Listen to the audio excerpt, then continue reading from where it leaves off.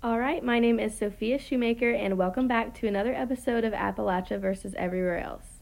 Today, our guest is a University of Kentucky alumni from Eastern Kentucky who recently moved to Los Angeles. Here is my sister, Sydney. Woo! Okay, so, Sydney, tell me a little bit about LA, like whenever you moved out there, and just how it's been going. Hell of an intro. Thank you, Sophia. You're welcome. Great to be here. I'm sorry. What was the question? Just kind of like tell me about LA, like whenever you got out there, all that stuff. About LA? Mm-hmm. I got to LA pre-COVID, so it was a little bit different than it is now. But it was... Tell me, like, culture okay, shock. Sorry, hang on. Sorry. No, you're good. Tell you a little bit about LA. Okay, so it was like... So before I moved to LA, I'd spent a little bit of time in New York.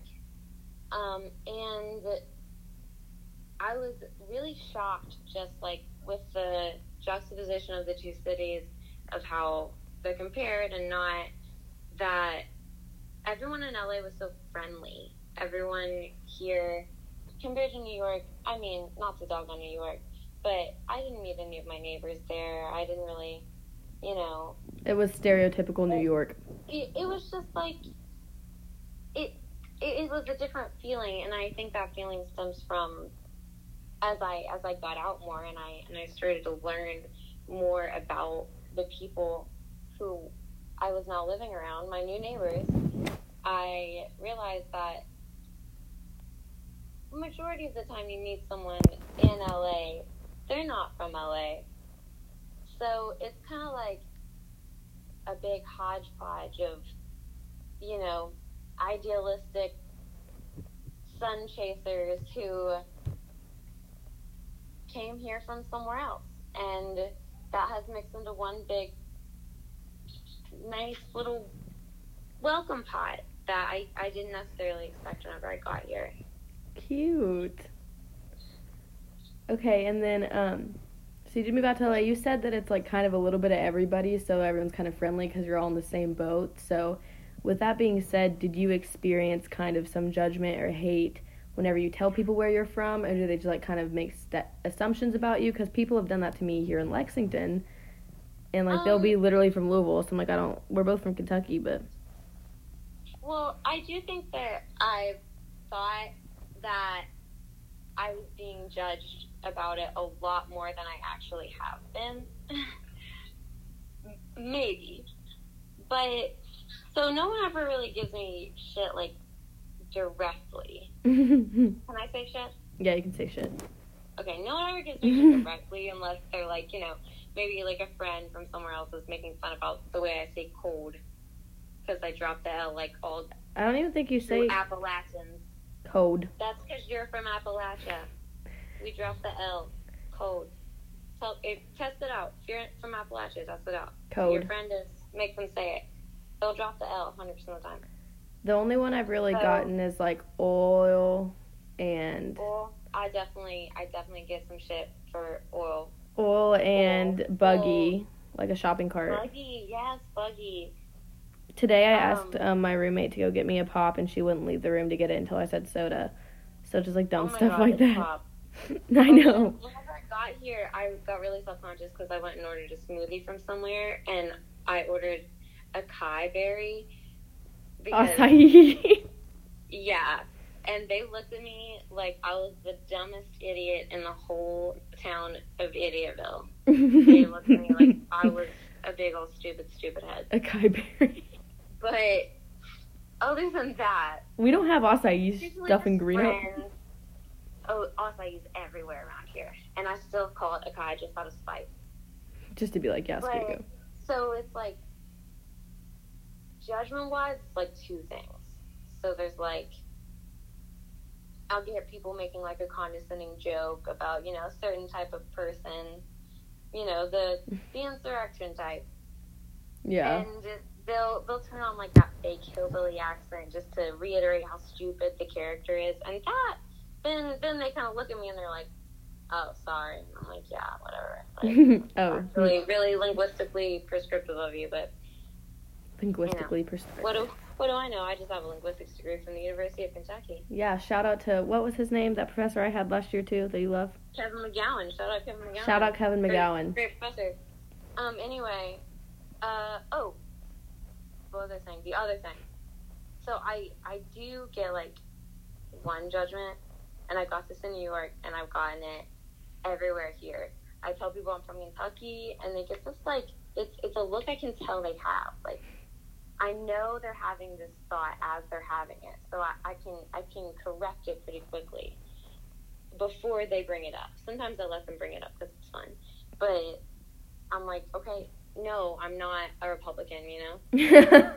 Like, I'm not. Like, you don't have to worry about it anymore. I see you worrying about it. I'm not a Republican, but I do like country music, and that, like, revalidates their whole original judgment in their minds, and that gives them everything they need to have a full day.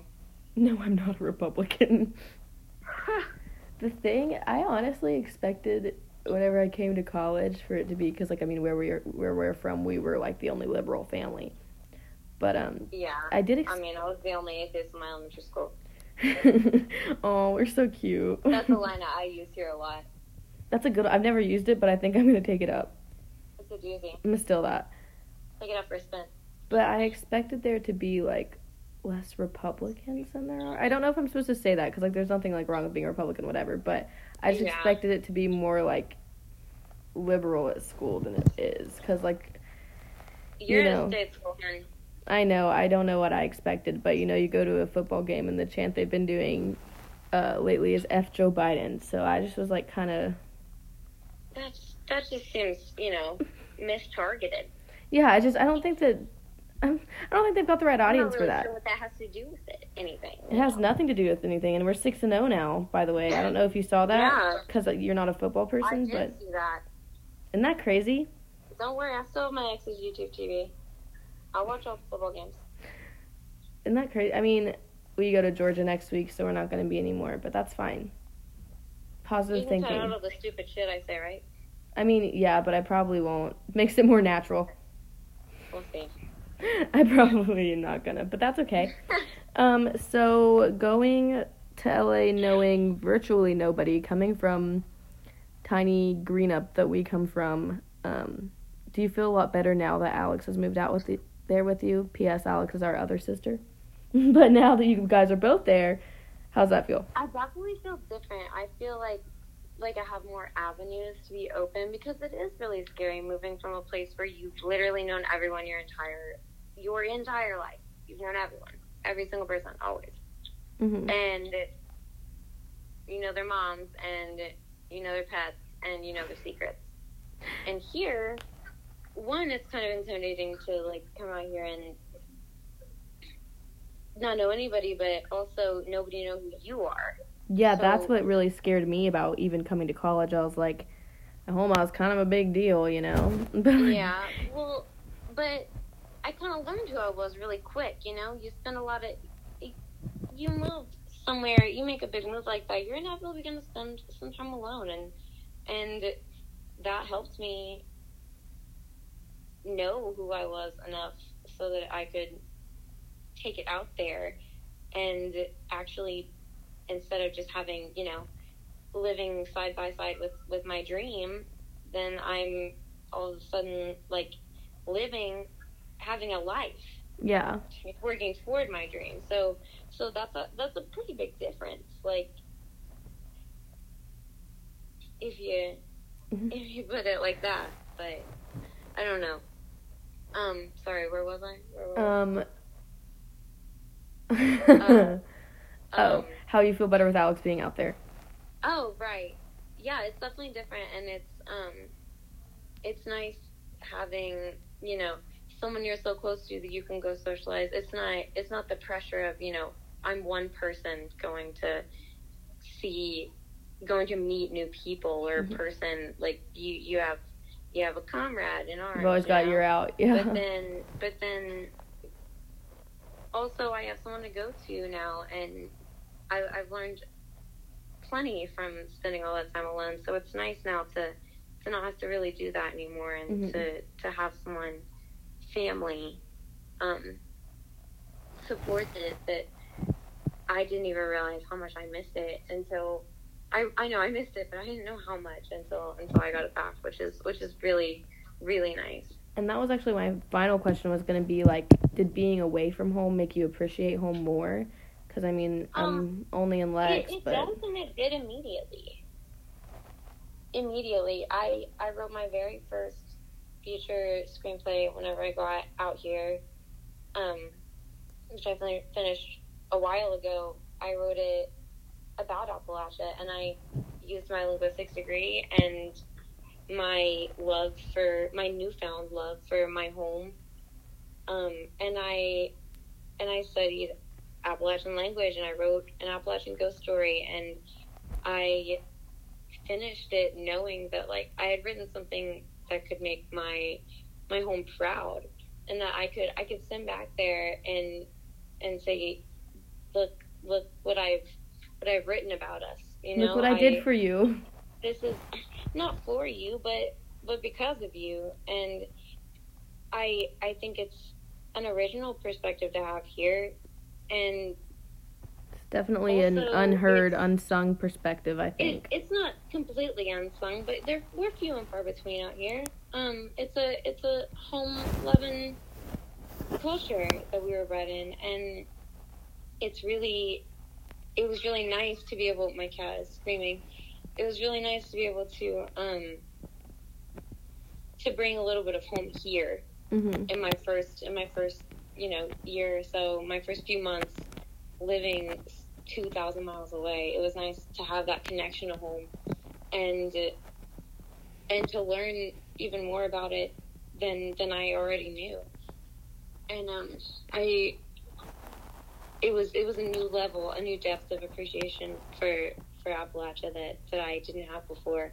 And I don't cover my accent while I'm out here. I don't do any of those things that we were taught to do. It's our instinct for young Appalachians to enter the rest of the world to do. I've stopped doing those things since I moved out here, and I wrote that. So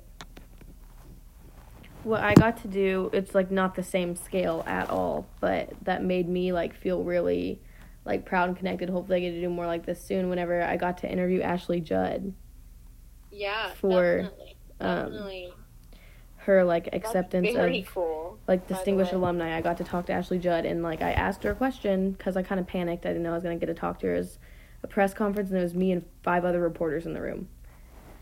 And so it was, like, my turn for a question, and I was like, okay, hi, Ashley Judd. I was like, what would your advice be to a young Appalachian woman, like, before she goes out into the world? And then she gave me this, like, great answer about, you know, being proud of where you're from and doing things, like, to show your hometown, like, appreciation, and just really carrying that with you and not being ashamed to be Appalachian. Oh, yeah. And I thought that was really, really cool. I couldn't have done shit without y'all. Couldn't have done it without y'all, 606. All right, thank you so much, Sid. Listening to more music from it. I don't know. I would advise anyone from Appalachia to try something new for a while. Go back home. It's nice. Well, thank you, Sid. You're welcome, Sophia. Thank you. Thank you for having me on your PCast. Oh my gosh. I've never been on a PCast before. I always wanted to. Well, I'm sure you'll be on one soon. You live in LA. I got dreams coming true. Everyone has a PCast. All right.